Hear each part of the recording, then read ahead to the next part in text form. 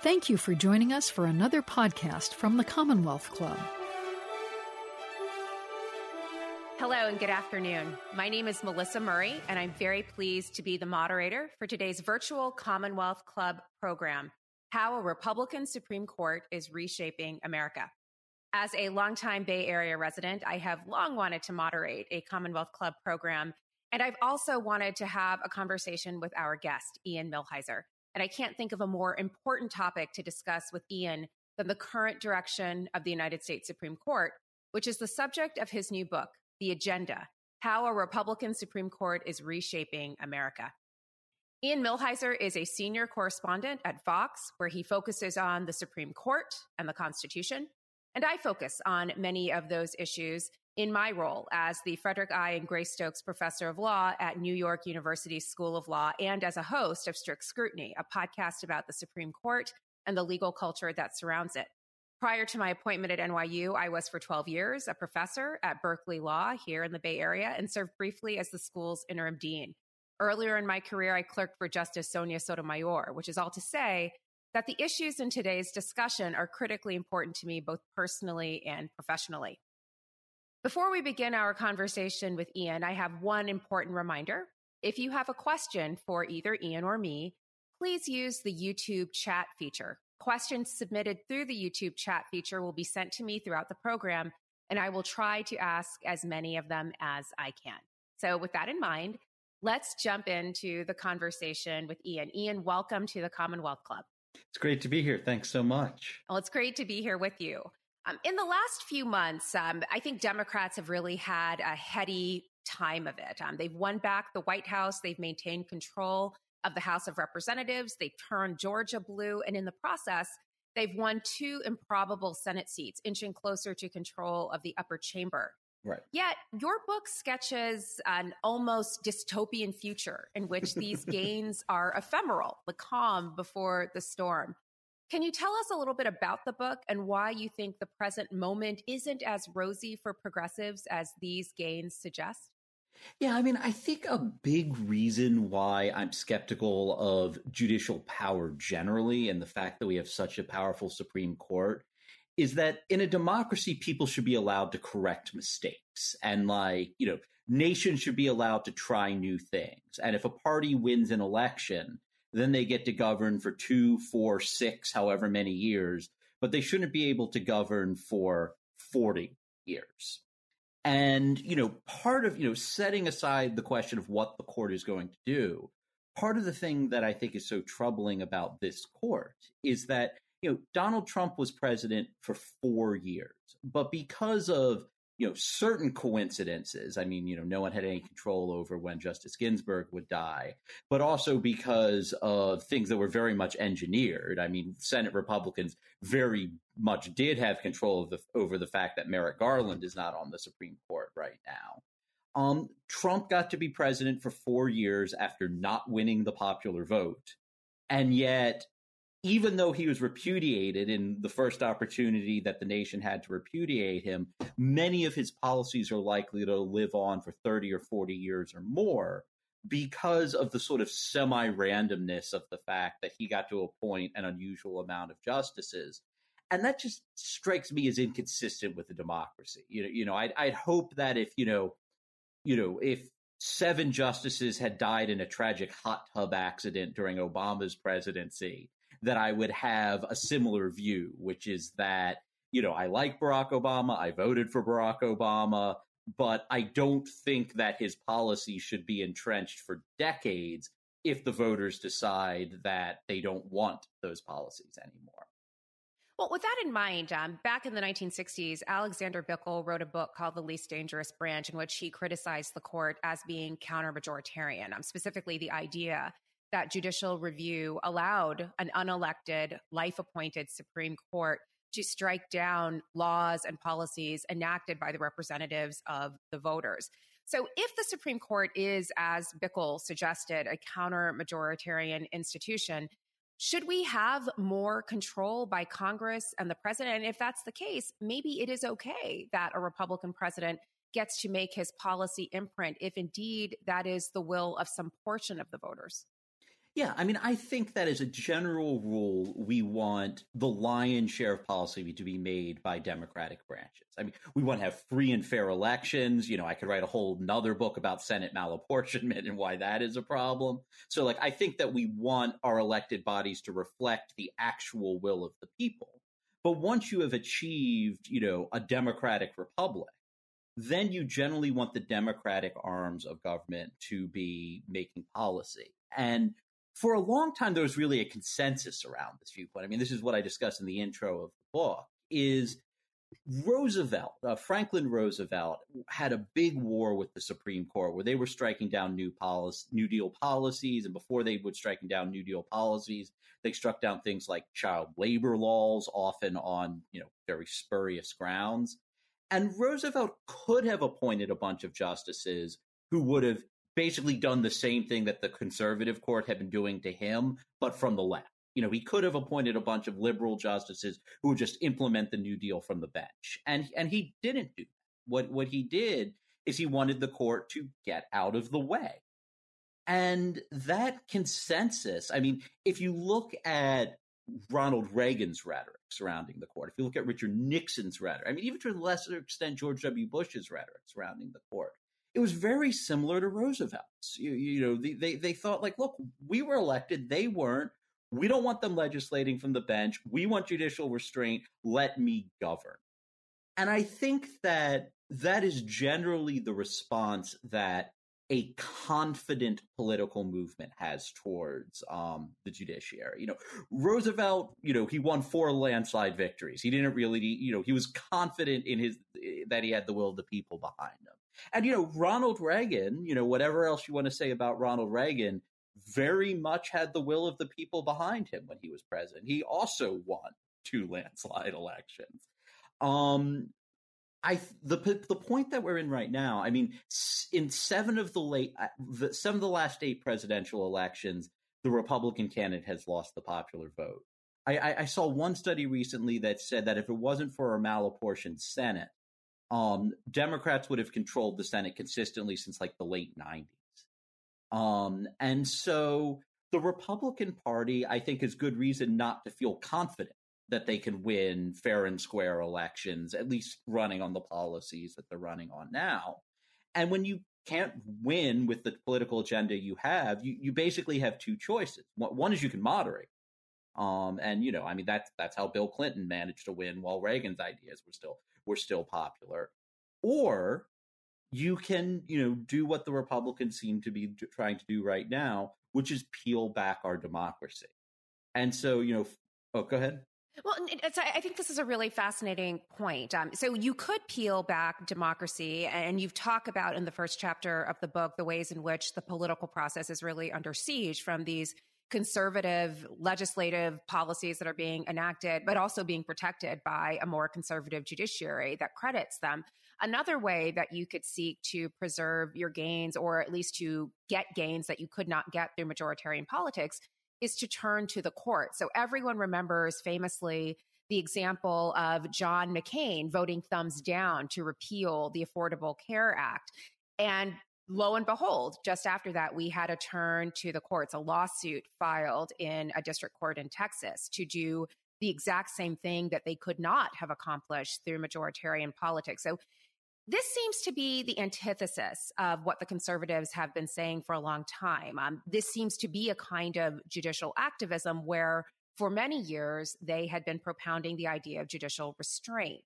Is that your take on it as well, that there's been an about face on this? Yeah, I mean, I find it very disturbing. I mean, one thing that I'm sort of hesitant to confess is, I didn't graduate from law school that long ago. I graduated in 2006. And like in the mid 2000s, like if you went to Federalist Society events, the word judicial restraint came up over and over and over again. And, if you looked at what George W. Bush wanted, like he wanted the courts to stop striking down his Gitmo policies. He didn't want them to implement a broad domestic agenda. And this, my dirty secret is I would attend these Federalist Society events in like 2005. And I would hear them talk about like why we should have courts do less and, why we want the people who are elected to be able to govern. And I was like, God, I I really don't have a good response to that. Like that sounds right. And having won the argument, the Federalist Society then proceeded to abandon the position that they had won on shortly after President Obama got into office. I mean, I really think, you brought up the Obamacare case that's currently in front of the court. I really think the turning point was NFIB v. Sebelius, the first big Affordable Care Act case to reach the court. And I was very involved in litigating that. I coordinated a lot of the amicus brief strategy in that case. And I remember the first brief I wrote in that case began with a quote from Justice Scalia from an opinion he wrote in a case called Raich that was really just a slam dunk. And I wrote this brief and I opened with the sentence because, like, no fair judge can read this sentence from Justice Scalia and think that this lawsuit should be taken seriously. I mean, it really just seemed like Scalia had captured, people want me to go into some Q&A and explain why, had captured what was wrong with this lawsuit. And, and then I looked like a fool because the courts took the lawsuit very seriously and we almost lost it. And we did lose a lot on Medicaid. So, I do think that there was a turning point where, I don't know if it was because Republicans saw their electoral majority fading and like they realized they didn't have a winning coalition anymore. I don't know if it was the trauma of the Obama family moving into the White House. I don't know if it was their opposition to the Affordable Care Act, but something really did happen where the sort of rhetoric of judicial restraint that I think had predominated in both parties for 80 years, Roosevelt through George W. Bush, they abandoned it. And, we are now starting to see the fruits of, their new way of thinking. So let's get down to specifics. The book focuses on the United States Supreme Court, but you could make many of the same arguments about the lower federal courts. As you note, with the death of Justice Ginsburg in September of 2020, we now have a Supreme Court that has a 6-3 conservative supermajority. We had been teetering on a 5-4, very fragile conservative majority before, but now it seems to have been cemented. And that is certainly the outlook at the lower federal courts, where Donald Trump was able to appoint roughly 30% of the current federal judiciary. So that is a true sea change in the nature of the lower federal courts, where much of federal court adjudication occurs. You argue in the book that the threats that people have been talking about since this new 6-3 supermajority emerged have been about reproductive rights, maybe some rollbacks in terms of criminal justice, but you think that the actual threats are far more quotidian and banal, but no less consequential for their banality. And you focus in the book on assaults on the criminal, or assaults on the voting process, assaults on the administrative state, the expansion of religious freedom, and then finally limits on access to the court. So how do these all come together, and why do you see these four as a sort of critical quadrifecta, if you will, of concerns that we really should be attentive to? Yeah, I mean, part of the reason why I picked the four chapters, there's 4 chapters in here that discuss those 4 areas, is like, I felt like there was the most need to explain those areas. Like some of it is just that I think the threat to abortion rights is obvious. And, I wasn't going to add much value by telling people, like Amy Coney Barrett really hates Roe v. Wade and it's probably going to go away pretty soon. So that's part of my motivation. But a lot of it is because I think that one reason why the court can be insidious is that it speaks in a language that most people don't understand. I mean, I loved law school. And the reason I loved law school is because when I got there, I felt like I had arrived at Hogwarts. Like everything I had studied up to that point, in college and high school, and, had been descriptive. It had been stuff that was telling me how the world is so I could understand it. And law school teaches you words of power. Like law school teaches you a language that lawyers and judges use to actually change the world. And if you speak that language, you understand the world. You understand that the world is being shaped in a way that you can't if you don't speak that language. Now, the problem with law school being like Hogwarts is that there are also Death Eaters, and the Death Eaters control the Supreme Court right now. And so I feel like the best thing that I could do is explain, so to take one example, I have an entire chapter in here on administrative law, and like just saying the words administrative law is normally enough to put people to sleep. But what administrative law is, or at least what I discuss in here, is it is all sorts of laws delegate power to federal agencies in order to implement a particular policy. So, the Clean Air Act, for example, says that certain power plants have to use the best available technology to reduce emissions. And Congress can't just pass a new law every time there's new technology that is better than whatever the last emissions reduction technology is. So they delegate that task to the EPA. It's the EPA's job to stay on top of this stuff. So, when there's new technology, they'll update what's called a regulation saying that now power plants have to install this new technology. And that way, Congress is still setting the policy. Congress still made the decision that everyone uses the best available technology, but the law remains dynamic and it can adapt over time. And if you can't adapt in that way, you can't have a meaningful environmental protection regime. And the Supreme Court, mostly led by Gorsuch, who I think has thought the most about how to do this, wants to dismantle much of Congress's ability to delegate power in this way. And, more specifically, I think wants to give the Supreme Court a veto power over every regulation that is handed down by the EPA, handed down by the Department of Labor dealing with overtime, handed down by the Department of Health and Human Services saying that your insurance has to cover your cancer screenings or your pap smears or your birth control or, your children's care or whatever. They want to give themselves a veto power over all of that. And the language they use to do that is very arcane. Most people don't know what the non-delegation doctrine is. But if once you understand it, you realize that we stand to lose something very important and very profound if, the court moves in the direction that it looks like it's planning to move in. Well, so it's almost as though these 4 areas that you've identified in the book are like Horcruxes. They are hiding in plain sight, but they really have the power to really transform the nature of government. And that's certainly the case in voting rights. That seems obvious, less obvious with the administrative state, perhaps more obvious with religious freedom. Again, less obvious, I think, in terms of this access to justice question. But what do we mean, though, by judicial activism in this reign? So a number of the audience members have submitted some questions about judicial activism.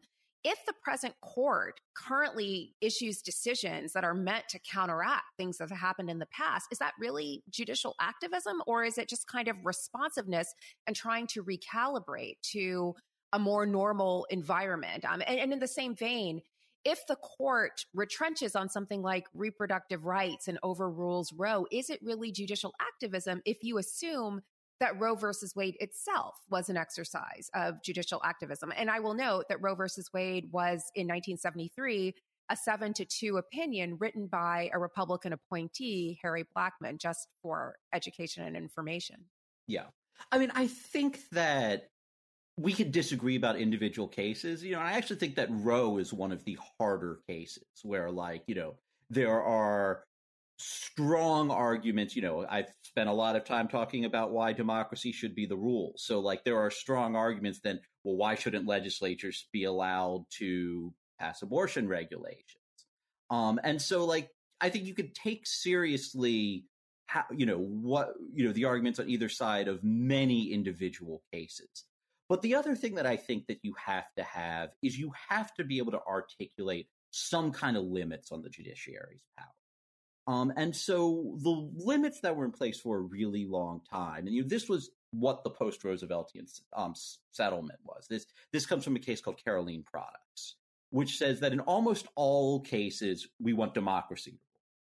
So in almost all cases, whatever the legislature decides, that's what the rule is. And then there's basically 3 exceptions to that. One is if the Constitution says that the courts have to get involved. So the First Amendment is there. It says there's a right to free speech. The courts have to protect that. You can't ignore it. The second is what the court referred to as laws that discriminate against discrete and insular minorities. Think of something like Jim Crow. And the theory behind that is that if you are systematically excluding a particular group from political power, that is itself an attack on the democratic process, because, Black people in the South in 1955 should have had as much ability to shape their government and, to be governed fairly by their government as any other person living in Mississippi. And then the third prong is when the government just straight up attacks democracy itself. And so this, for example, is why I think that the court was wrong to uphold partisan gerrymandering, because the purpose of partisan gerrymandering is to entrench a party in power so that the democratic process doesn't work. And I think that was the right settlement. I mean, maybe you can disagree with that, but if you do disagree with that settlement, then I think your burden is to explain, okay, well, what limits do you propose? Like, what do you say are the times when the judiciary should intervene and when it shouldn't? And I'm just not hearing that from this court. What I'm hearing from this court is that they're sort of lashing out at things, so like Roe they don't like, so they're lashing out at Roe. Gorsuch doesn't like the EPA, so he's lashing out at the EPA and the administrative state. And I'm not yet hearing an overarching theory of, okay, this is the limits of our power, and you can trust us not to transgress these lines. Well, it almost seems that you're saying something even bigger than that, that this conservative legal movement that has emerged and has captured the court and the courts isn't exactly consistent in its understanding of what it means to be a legal conservative. So in your view, what would true legal conservatism look like, and why doesn't this look like that? I mean, it's a good question. I mean, I'm not often in the business of thinking like a conservative. Just try it on. Yeah. I mean, I think that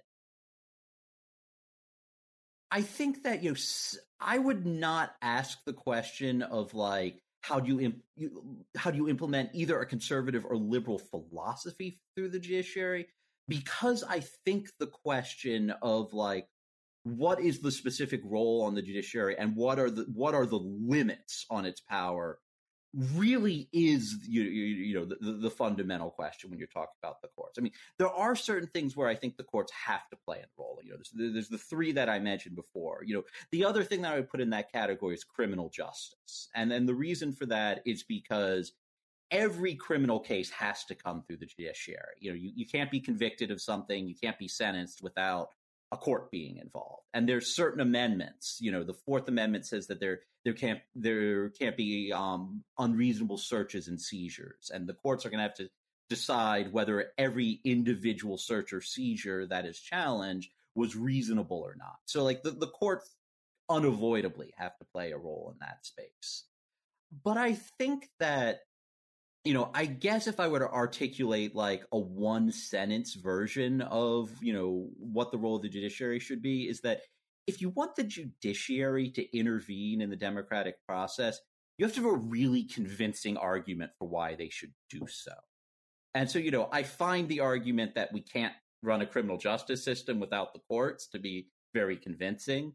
I find the argument that democracy is so important that the court has an obligation to protect it from itself very convincing. And I also, as I said before, lump in protection for minority groups. I think the best argument for Roe v. Wade is that, this was Justice Ginsburg's argument, that if women don't have full control of their reproductive lives, then they're going to be systematically excluded from economic and professional opportunities, and they're going to be, they're going to face diminished political power because of that. And so that is itself an attack on democracy.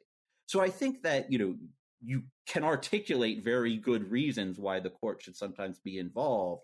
But I guess I would say that the default rule is that we want courts not to decide. We want the one branch of government that's not elected to not make choices for us. And if you want to overcome that default, give me a really convincing argument. And I hope I would apply that rule regardless of whether there was a liberal or conservative majority on the courts. So you're almost espousing, I think, a kind of John Hart Ely view. So John Hart Ely famously in Democracy and Distrust argued that the judiciary's role was to be democracy enhancing. And he really pointed to that footnote in Caroline Products as evidence of that. And so there are certainly times where the judiciary should defer to majoritarian politics and the political branches. But then there are times when the judiciary, again, to preserve democracy and certain fundamental rights, needs to be more protective. And he talks specifically of the guarantees of the Bill of Rights and other fundamental rights. And then in those circumstances where the political process is imperiled or where the rights of discrete and insular minorities who can't protect themselves in the political process are at stake. And so that, in your view, is the appropriate role for the judiciary. So what are you seeing right now? What is the new emerging judicial role under this new conservative supermajority court? Well, I mean, part of what really disturbs me is and you are correct to identify me as a fan of John Hart Ely's, is that they're turning Ely's framework on its head. I mean, like, if I had to identify, like, the most troubling area of the court's jurisprudence right now is its voting rights jurisprudence. And, if you're going to talk about voting rights, I mean, first of all, you have to talk about race.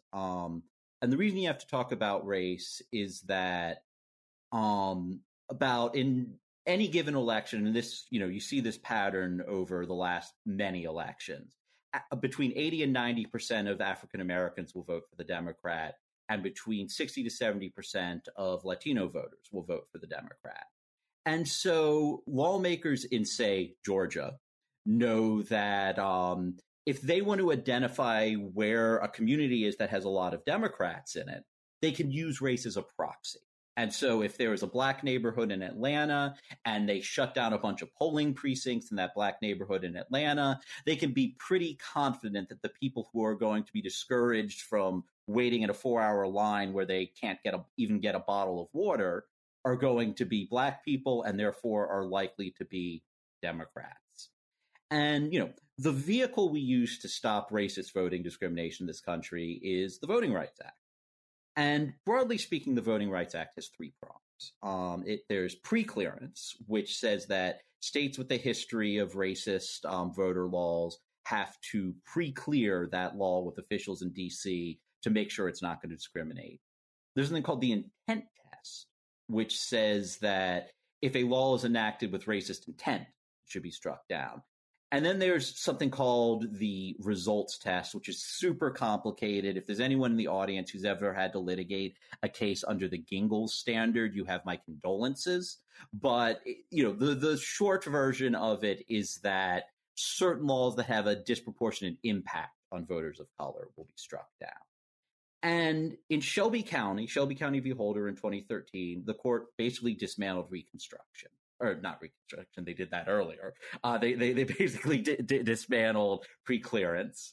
In 2018, in a case called Abbott v. Perez, they said that to show race discrimination, the burden on the plaintiffs is so high that it's virtually insurmountable in all but the most egregious cases.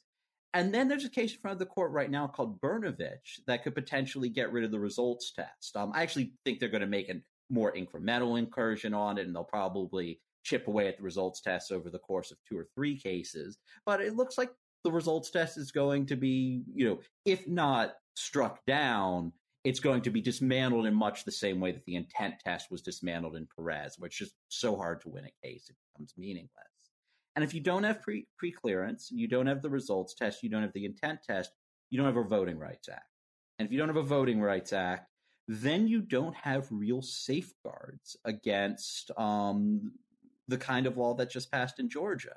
I mean, then you don't have real safeguards against the kind of laws that said that if you were black and you wanted to register to vote, you first had to tell the registrar how many bubbles are found in a bar of soap. So this is really serious. And again, when you asked me for an overarching philosophy, I said the court should protect democracy. And here you see courts doing the literal opposite of that, stepping in to make our nation less democratic.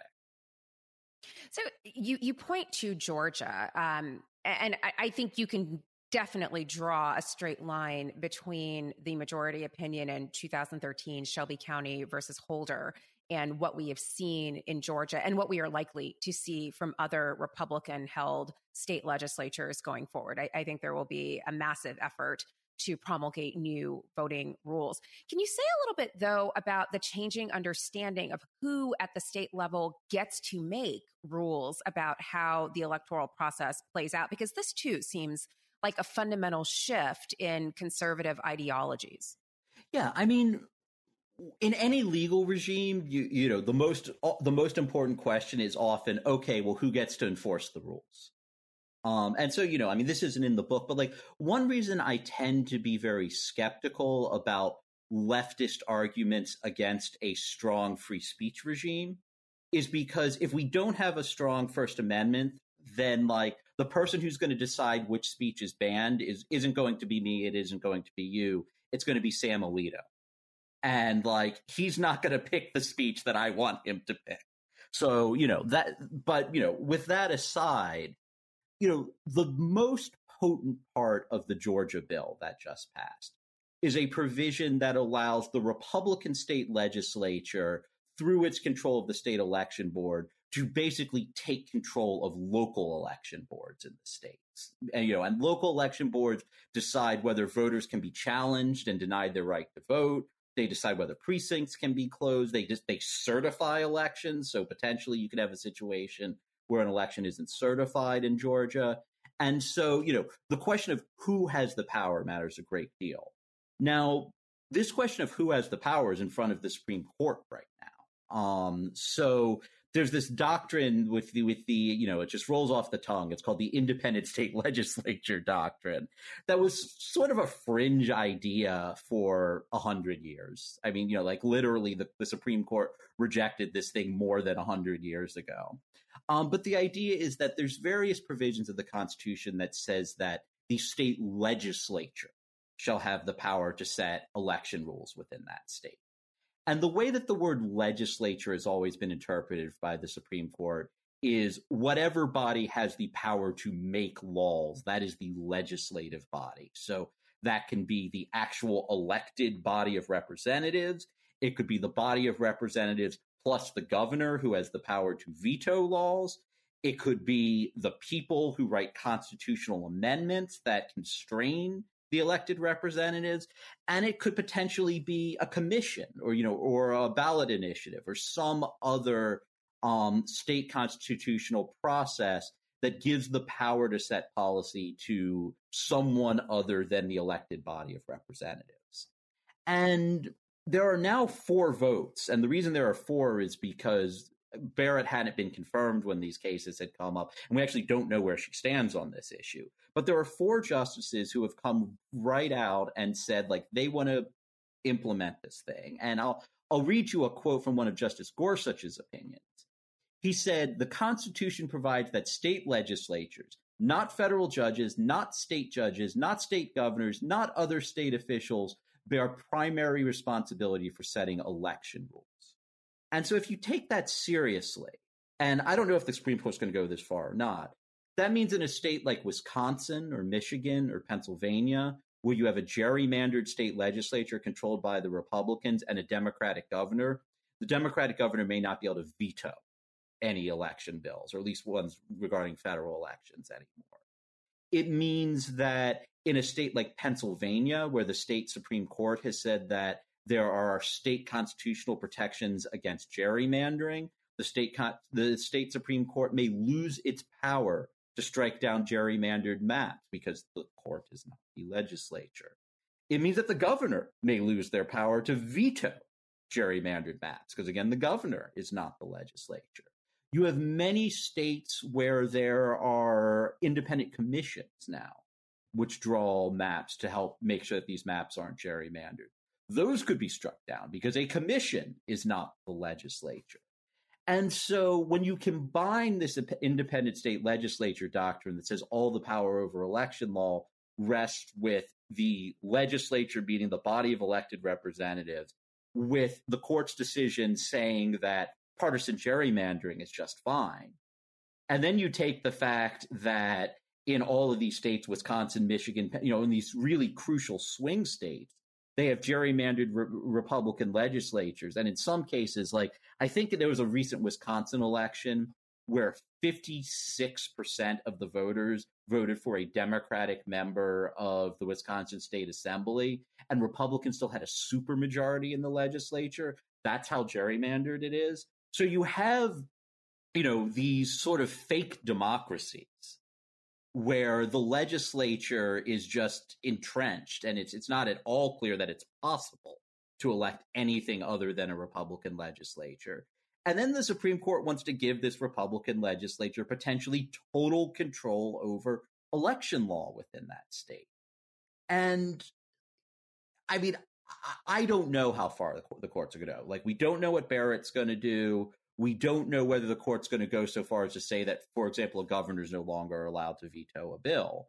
But it could get really scary. We could potentially be living in a world where we have all the trappings of democracy. You still have the polling, and you get to cast a ballot, and like people who get the most votes within their district still get to be lawmakers. But in reality, the whole thing is rigged so that only one party. So one of the audience members has asked a question, and I think it could relate to the issue of independent commissions for districting or to the administrative state more generally. But if the court is to be criticized because it is an unelected, life-appointed body that is actually engaged in making policy, couldn't you say the same of these regulatory bodies, whether they are working on electoral policy or more general policy like climate change policy, for example? They're also unelected. Why shouldn't the state legislature make these calls, or the legislature more broadly? So because I think these are two separate questions. Like, one question is, what about things like independent commissions, which are set up in order to like make our democracy run in a fair way?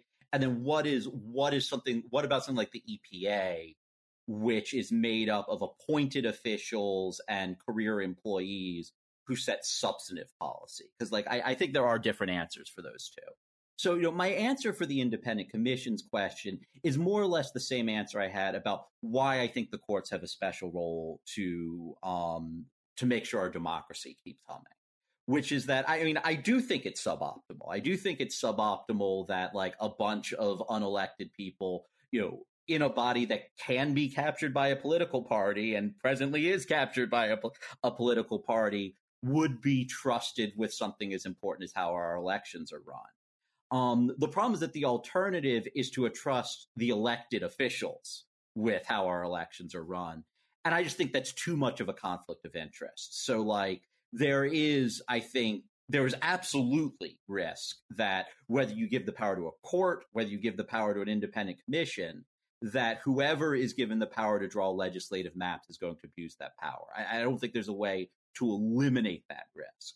I do think you can mitigate the risk. And I think that it is more dangerous to let sitting lawmakers get to decide who their own voters will be than to let some sort of independent third party make that call. So, that's my response for things like commissions. For things like the EPA, my response is a little different, which is that, the EPA is not run by an elected official. The EPA administrator is appointed by the President of the United States. But the EPA administrator is also appointed by the President of the United States, who is an elected official. And, we've seen huge changes already in how the EPA is approaching its job since Donald Trump lost an election and Joe Biden won an election. And so, I do think that you can have accountability mechanisms where, if agencies are run by appointees who serve at the pleasure of a president, then the accountability there to the voters is that the voters can replace the president. And then the other thing I will say about administrative agencies is that, there's also a balance to be struck there. The other classic defense of the administrative state is that the EPA just knows a whole lot more about power plants than Congress or the president does. And there's a lot of really technical questions. I gave the example before of the Clean Air Act and how it says that the best available technology has to be used. I have no idea what you would do, what you would install in a coal burning plant in order to reduce its emissions. I doubt Joe Biden does either. And I certainly don't think that there are very many members of Congress who know how to do that. Like, that requires specialized expertise. And the danger of bringing in specialized expertise is that those, you're going to have a lot of people who aren't elected making decisions, and you're going to have a lot of people with expertise who, like, because they just know so much, may be able to steamroll over the political appointees that are supposed to make sure that, so, like, that is a real danger. But, like, I think that the benefits of having that expertise overcome those costs, and it's not non-democratic. Again, like, if Joe Biden loses his next election, EPA administrator is going to go, and the voters will have had their say in that. No, fair enough. And I think it's also interesting in your response that the skepticism around the administrative state and the skepticism of expertise is also mirrored in the attacks on quote unquote elitism and universities that we're also seeing from conservative quarters as well. So there is a through line in all of this. Some of our listeners would like us to spill a little tea about the justices, if you will. So there was a time where even conservative presidents in their appointees might make appointments to the Supreme Court that actually turned out to be moderate and maybe even drifted to the left a little bit. So, for example, John Paul Stevens was appointed by a Republican president, famously drifted to the left over the course of his time on the court. Sandra Day O'Connor was supposed to spearhead the vanguard of the Reagan revolution of the courts, and she turned out to be an incrementalist, pragmatist justice, very much in the middle of the court. Same for Anthony Kennedy. Do you imagine that any of these Trump-appointed justices, Gorsuch, Kavanaugh, or Barrett, will drift to the right in any way? And what might we make of them? Would any of them be perhaps in a position to fill the role of Tony Kennedy, for example, in propounding or being interested in thinking about foreign law or other sources of law as part of its interpretive model? So I tend to think that intellectual or like ideological drift explains why justices who were believed to be conservative wind up being moderate, less than the fact that I think that presidents are often very bad at predicting what issues are going to matter in 20 years. So, like, Franklin Roosevelt was famously pretty racist. I mean, like, Ira Katznelson has a whole book about, like, how much of the New Deal excluded Black people. And, like, when Roosevelt was picking his justices, like, he did pick some segregationists, but, like, he didn't pick people with, like, he didn't really care about race. Like, he cared about making sure that the New Deal would be upheld. And so he picked some justices who were, like, Jimmy Burns who Roosevelt briefly appointed to the Supreme Court, went on to become the governor of South Carolina, who defended school segregation. I mean, hired the best lawyer in the country to defend Davis to defend segregation. And he was one of Roosevelt's picks for the Supreme Court.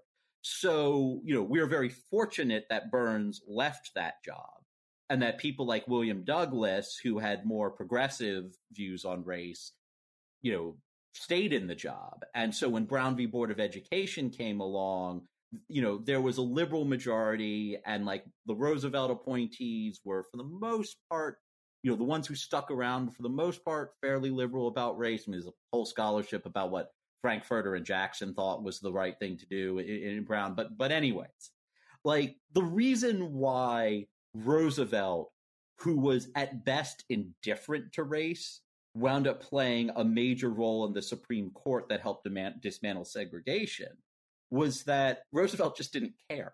Like, that wasn't what was on his mind. And, similarly, like, George W. Bush just wanted a court that would uphold his national security policies. And, like, when he picked John Roberts is really far to the right on things like Guantanamo Bay. Like, I mean, as far as you can go. And as far as he can go on other national security issues. He upheld Trump's Muslim ban because he viewed it as a national security question. But the idea that there would be a universal health care bill passed in 2010 that would include a provision which resembled something that was designed by the Heritage Foundation that Republicans would turn vehemently against. And this would become the most important constitutional question in 2012, was not on George W. Bush's mind when he picked John Roberts. And so John Roberts in 2012, who decided the Affordable Care Act case, was still the same man that he was in 2005 when he was appointed to the Supreme Court. It's just that George W. Bush didn't anticipate what issues would matter to Republicans, in that case, 7 years later. And so, I mean, who knows what we're going to be fighting over in 20 years? You know, maybe in 20 years we'll be very, very grateful that, like, you know, Neil Gorsuch turns out to have very sensible views on, like, artificial intelligence or something. You know, who knows? But like, I guess like my response is more to push back against the premise of the question than it is to you know, try to account for ideological drift. I mean, I think you could point to some examples of justices, you know, like Harry Blackmun. There was probably some ideological drift there, but for the most part, I think that presidents tend to pick justices who align with the consensus within their party at that moment. You know, I mean, when Roe v. Wade was decided, the consensus, at least amongst elite Republicans, was very much pro-reproductive rights. I mean, there was nothing surprising about the fact that 3 of Nixon's 4 appointees voted the way that they did in Roe v. Wade, because that's the way Republican lawyers thought in 1972. And Nixon just didn't anticipate what would happen to the politics of abortion in the coming years. So yeah, I mean, they could surprise us. We could be having a completely different ideological fight in 20 years, and we'll just be like, man, like, I'm just so glad that Brett Kavanaugh saved us all from having to get a chip in our brain.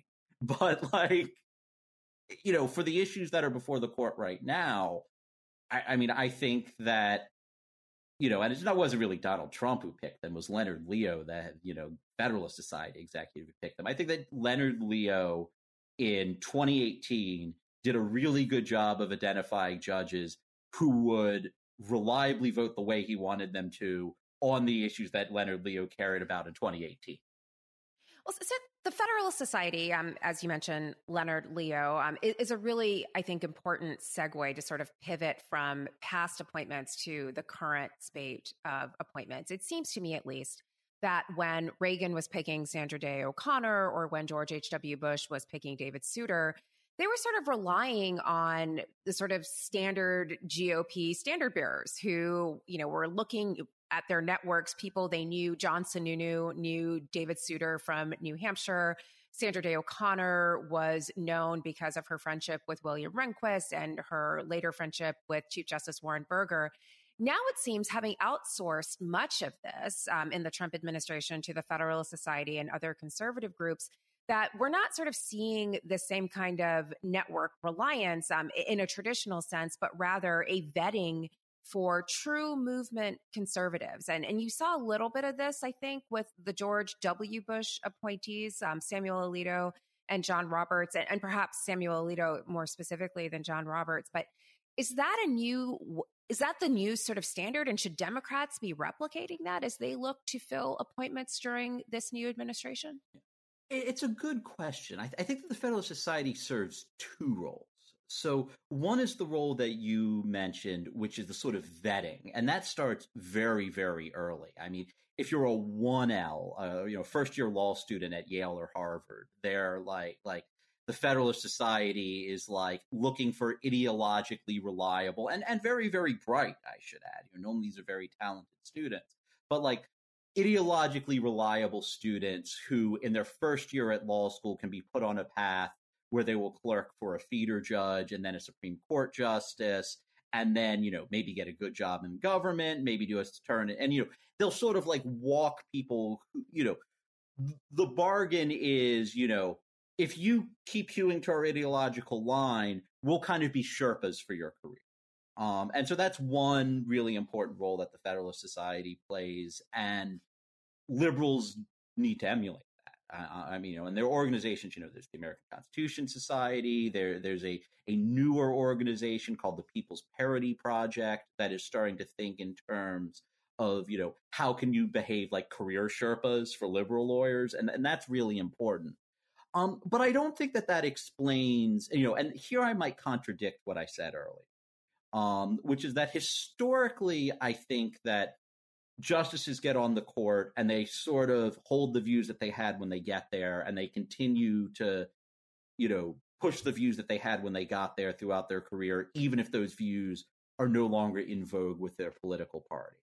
I think one major function that the Federalist Society serves is that it creates a kind of personal and professional incentive structure, and here, like, it was Maya Sen at Harvard who sort of turned me on to this theory, which is that judges care a lot what, like, people think about them. They care a lot about what their friends think about them. They care a lot about what they think their professional peers think about them. And so in, like, 1977, if the Harvard Law Review published some article that just dogged William Rehnquist and, like, made him, just made him look like a jerk, like, I don't think that it would have kept Rehnquist up all night, but, like, he would have thought about it, and, he probably would have cared, and, like, it at least would have caused him to, like, think about what he was doing.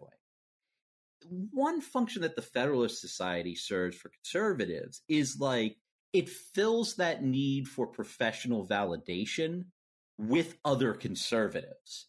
So, like, if Brett Kavanaugh is hanging out with his friends, they're probably going to be friends that he's known since he was a member of the Federalist Society in law school. They're they're not just going to share the conservative values that got him onto the court in the first place.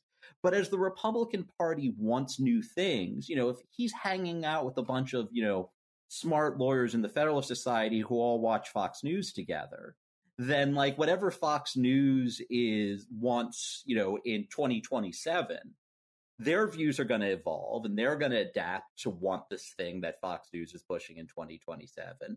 And then they're going to hang out with their friend Brett.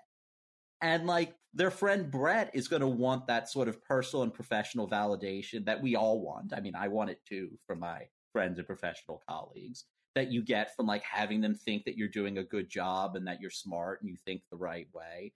And I think that that's going to exert some pressure on someone like Brett Kavanaugh to, rather than hewing to the views he had in 2018 when he got there, to, like, continue to adapt to whatever is in vogue within the Republican Party. And so, like, that would be new. I mean, I just don't think that there was a force like that in, say, the 1970s. I could think you can argue, like, I mean, the one justice on the court who I think has shown a remarkable ability to always vote it, in line with whatever the Republican Party wants at that moment is Sam Alito. And so, like, maybe everyone just becomes Alito now, which I think would be bad. And I would say that, like, I don't think liberals should emulate that. I do think that, like, the career Sherpa-ing, so that people who are smart and, like, have, solid progressive values can, like, have someone look out for them and find their next career opportunity. Potentially, if that next career opportunity is a judge as well. I think that's something that liberals and the Democratic Party would do well to emulate. But once you get to the court, like, I don't think that the job of a judge or a justice should be to, like, figure out whatever was in the Democratic Party's most recent platform and then try to implement that from the bench. No, I think that's probably right. I think the career Sherpa-ing is certainly one, I think, very interesting development that would be worth emulating. But I also think just simply focusing and surfacing the courts as an important issue for your policy agenda, not necessarily the courts for making policy, but defending your majoritarian policies. And I think they've made a quite good case for the courts in that realm.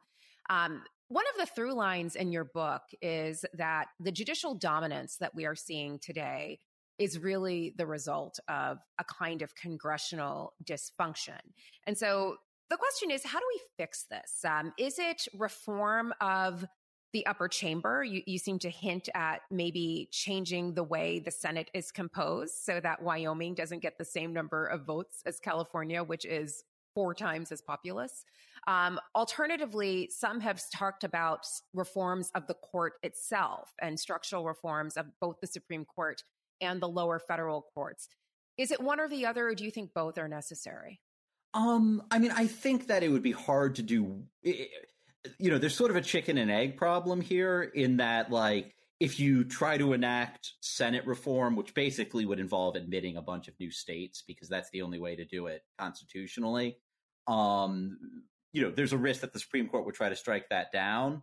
And if we have the Supreme Court that we have, it's going to be even harder for Democrats to win elections such that they could get the majorities they need in order to do something like Senate reform. So, like, it's going to be tough. Now, I think that Joe Biden is doing a very good job right now in, like, playing his political hand. And what I mean by that is that, if you look at, like, position polls, like, the issue polls, the views that people hold on issues, we really are a center-left country. Like, the stimulus bill that Biden just signed is hugely popular. Like 70% of people support it. Something like, I think half of Republicans support it. I mean, just a tremendously popular bill. And about 70% of the country has left of center economic views. They believe that rich people should pay more taxes. They believe that we should have a minimum wage. They believe that we should have some sort of, guarantee that, if you're sick, you'll be taken care of. On economic issues, there really is a left to center left consensus. On cultural issues, and by cultural issues, I mean more like, are you mad about Dr. Seuss than I mean something like abortion. Like, college-educated liberals really are outliers in terms of public opinion. And, on many of these cultural issues, I think the polls show that Republicans have a slight advantage. That's why, while Biden was trying to pass the stimulus bill, Republicans were talking about Dr. Seuss, because Biden wanted to talk about the thing that is good for his team, and Republicans wanted to talk about the thing that is good for their team. What I think that Biden is doing is really smart, is he's trying to show all the economic benefits that liberal policies can bring to people. He's trying to say, like, look, like, you elected me. I'm just not going to talk about Dr. Seuss. Like, I mean, for one thing, he can't do anything about it. There isn't a policy solution to the fact, if you don't like the fact that the owner of a private copyright has decided that they are no longer going to publish a book that they own the intellectual property to. Like, there isn't a policy solution for that problem. But he is saying, he is trying to improve as many people's lives as possible with his policies. He's pushing policies that are very popular among Republicans.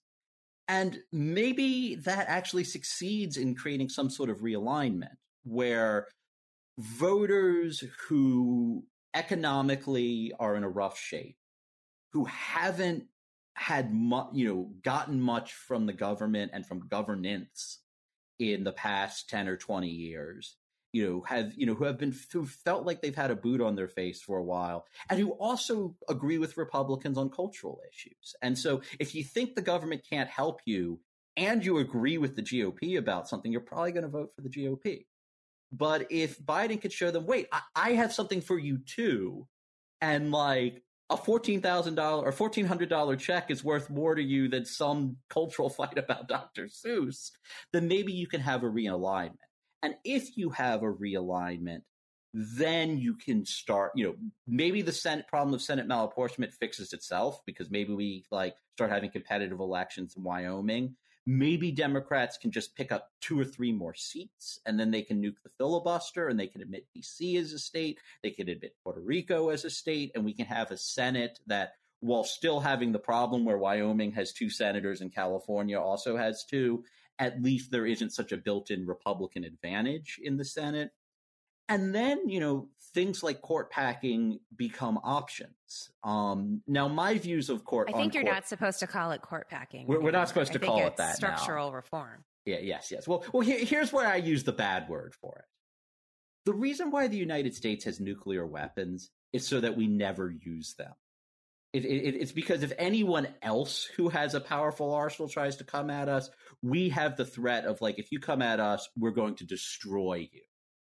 And so, I do not think the best possible outcome is for Congress to pass a bill tomorrow that adds 6 seats to the Supreme Court. Because what that'll do is will so diminish the prestige of the judiciary that it's not going to lead to Texas saying, well, I guess Roe v. Wade's going to stick around and we have to obey it. It's going to lead to Texas saying, I'm just not, it's going to lead to massive resistance. We're just not going to obey these courts anymore. And, I think that, as terrible as that sounds, I think that that's not the worst possible option. I think dismantling our voting rights is worse than that. So, there is a point where I think you have to launch the missiles. But we are talking about launching the missiles. And so I want to give the court every opportunity to behave responsibly before we do that. And I also want them to be encouraged to behave responsibly because they know we have a nuclear deterrent. And, if the threat of court packing is looming there, I hope that will be enough that maybe Roberts or Kavanaugh or Barrett or all 3 of them will say, you know what, let's keep the results test. So you're hoping for a new switch in time. That makes sense. It's time for our final question. We're almost at the end of our program. You've written this terrific book. It's a great read, completely sobering, engrossing, slightly dystopic.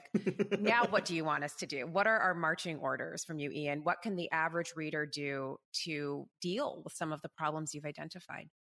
So, the most important thing is to vote, and to vote no matter what obstacles they put in front of you. So, the key to this new wave of voter suppression laws, Stacey Abrams, the former Georgia gubernatorial candidate, probably future Georgia gubernatorial candidate, has described these laws as trying to make disenfranchisement look like user error.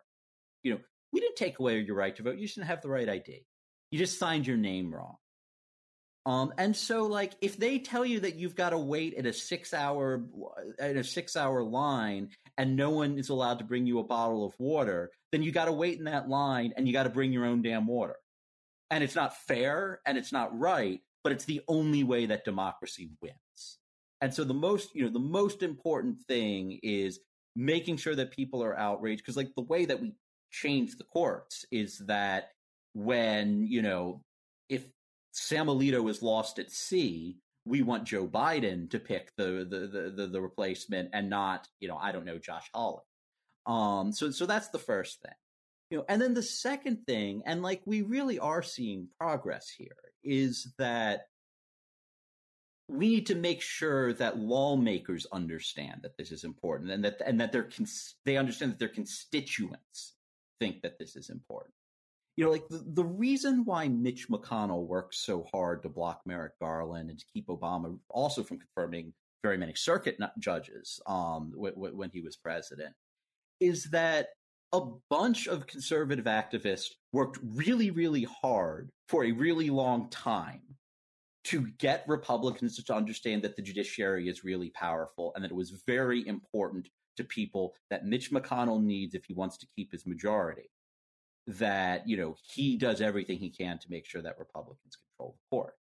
And, we can also work really, really hard for a really long time to make sure that Chuck Schumer knows that it is really important to the people that he needs to keep his majority, that, something needs to be done, that something needs to be done about the situation that we have in the courts.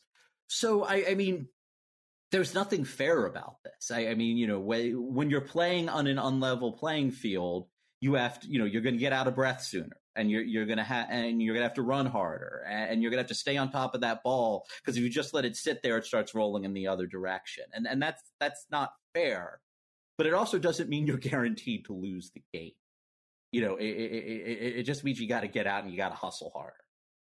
All right, so hustle harder, go and vote. When you do, pack a lunch. That is your mission if you choose to accept it. Unfortunately, that's all the time we have for today's program. Please join me in thanking Ian Millhiser for joining us today. I encourage you to purchase his important new book, The Agenda: How a Republican Supreme Court is Reshaping America. And this program will soon be posted on the Commonwealth Club's website at www.commonwealthclub.org. I'm Melissa Murray, and this Commonwealth Club program is adjourned. Thank you. You've been listening to the Commonwealth Club of California. Hear thousands of our podcasts on Apple Podcasts, Google Play, and Stitcher. If you like what you've heard, please consider supporting our work and help us bring 500 programs a year to listeners like you. Go to commonwealthclub.org/donate. Think your way around the world with our travel programs to exciting domestic and international destinations. And when you're in the Bay Area, please join us live at our events. Thank you for listening and for your support.